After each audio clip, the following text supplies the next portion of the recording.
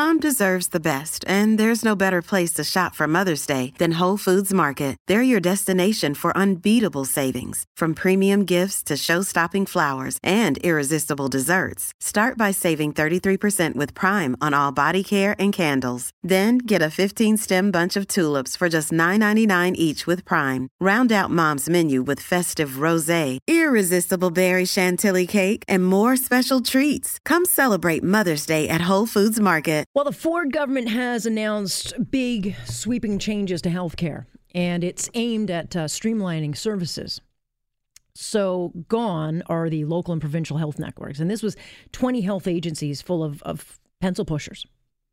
600 of these people were on the Sunshine List, making over $100,000. And that's not the executive level. So all of that is going to get folded into this super agency. And I'm sure, yes, there will be people losing jobs at the executive level for sure. But the goal of this is to consolidate everything, including the e-health, telehealth, marketing, recruitment agencies, and yes, things like cancer care.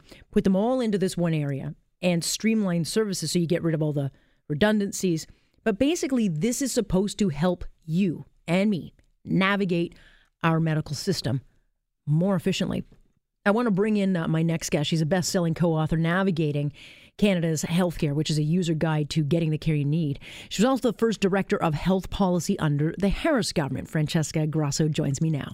Great to have you with us tonight, Francesca. A lot will be, unpacked from today's announcement, but the overwhelming takeaway is that this government is finally trying to get rid of some of the bureaucracy that I think has been kind of gumming up the health system. Is this the right direction? I was elated today, so I would say yes. And I would say it's more than just getting rid of bureaucracy, Alex. It's really about ensuring that we break down the barriers and the silos. We have people waiting in hospitals when the hospital physicians have told the patient, you shouldn't be here anymore. You need to get rehab in the community. And yet they're stuck there waiting for an assessment from home care. So this is a person who works for one of the, government structures to come and do an eligibility assessment. And they could wait. I mean, in the case of my mother, she waited 3 weeks. She waited 3 weeks in a hospital and got pneumonia-acquired, hospital-acquired pneumonia, waiting for something that then the eligibility test basically told her exactly what the physicians had said, weeks before. So we have to break down barriers, and I was really heartened to see that the direction they're going in is exactly that. It's to force providers to work together as a team. For you, the patient, whether you go to your family doctor, you go to a hospital, it doesn't matter. Your care should be seamless, and those providers have to start thinking about how they're going to route you through that system in a way that makes sense for you. Okay, so how then simplify it for me and characterize what it would look like, if I had to, or let's say someone had to navigate the medical system under this new and improved system. Well, eventually what it will look like, because I do think, Rome wasn't built in a day, so they're going to start going out with, I understand, these local health networks that are going to be, a hospital gets together with a home care provider or a few family practices, et cetera, and they form this group. Where they're going with this is that when you access your family doctor or whatever, you will have access to your record. Your record, the important salient information, will follow you through the system. Your navigation to the next setting of care will happen without, having to navigate disparate organizations that don't, that you're on a wait list for this. In other words, it would be like being in one organization going through the various departments, like a hospital. They're all different departments, but they know where you are and they push you through to the next level. So it's going to be as though they all work for one entity, And they're going to be held to account on how well they route their patients through the system and they are responsive to the patient's needs. Okay, and so that sounds fantastic. But then, one of the agencies being folded under would be the eHealth, which has been an absolute disaster. I think it costs upwards of $8 billion and it still doesn't work. And I think $8 billion we could have paid for the whole new medical system. But all of those agencies will be now folded into this so-called super agency. Is eHealth then going away and this becomes the new network? No, so you have two different things. You have the providers that are actually providing the care, and that is those networks that I'm talking about, right?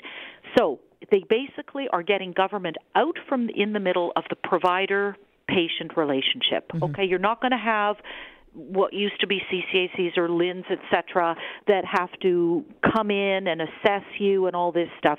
They're getting government out from in the middle. They're going to force these, basically, I shouldn't say force. They're going to get organizations working together. Now, at a different level, they are also going to address the over-administration that we have created in our healthcare system, where we have a number of different government, crown corporations and agencies, all with their own mandates, with their own visions, duplicating a lot of back office, etc., and they're going to pull them all together in one entity called Ontario Health.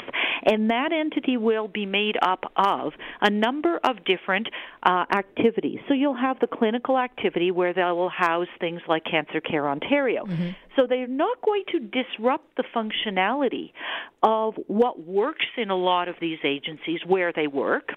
But what they're going to do is they're going to house them all under one. So they're consolidating those back offices. Right. They are also enabling greater support. So, for example, digital care will likely be one of the offices within this agency, and it will be able to support and inform scalable solutions across the system. We don't have scalable solutions. If you go to Sunnybrook Hospital, you have MyChart. You have a record that you can actually view the things that you have, had in the hospital, etc. But if you go to a hospital elsewhere, you don't have access to that. Right. It's very patchy. Everybody's creating their own solution. And by now, let's face it, technology has, moved on. And a lot of this stuff is pretty much off the shelf. There are apps being used now. You don't have to, hardwire everything anymore. So I think that portion is really what the government is doing behind the scenes to facilitate the transformation in a way that it can work better. I think there is some concern when you hear, Cancer Care is going to be folded into a so-called super agency. A lot of people will say, no, don't touch that. That's been such a successful program in Ontario. But that's clearly not changing according to you. The care will still be there. I've heard this argument again and again and again, and frankly, I don't get it because I was there when we started Cancer Care Ontario. I worked in government when we started Cancer Care Ontario, okay? And it started with just cancer, and it started very small. Since then, we all agree it's a gold standard. But guess what? It doesn't just deal with cancer anymore. Right. This is this fallacy that it is laser focused on one disease. It is not. They've used a lot of the management of disease know-how to look at renal care, for example, and other chronic diseases. So all that is being proposed is to take that know-how and many of the people that are probably in there and bring them over where they can inform the entire healthcare system with regard to different disease states.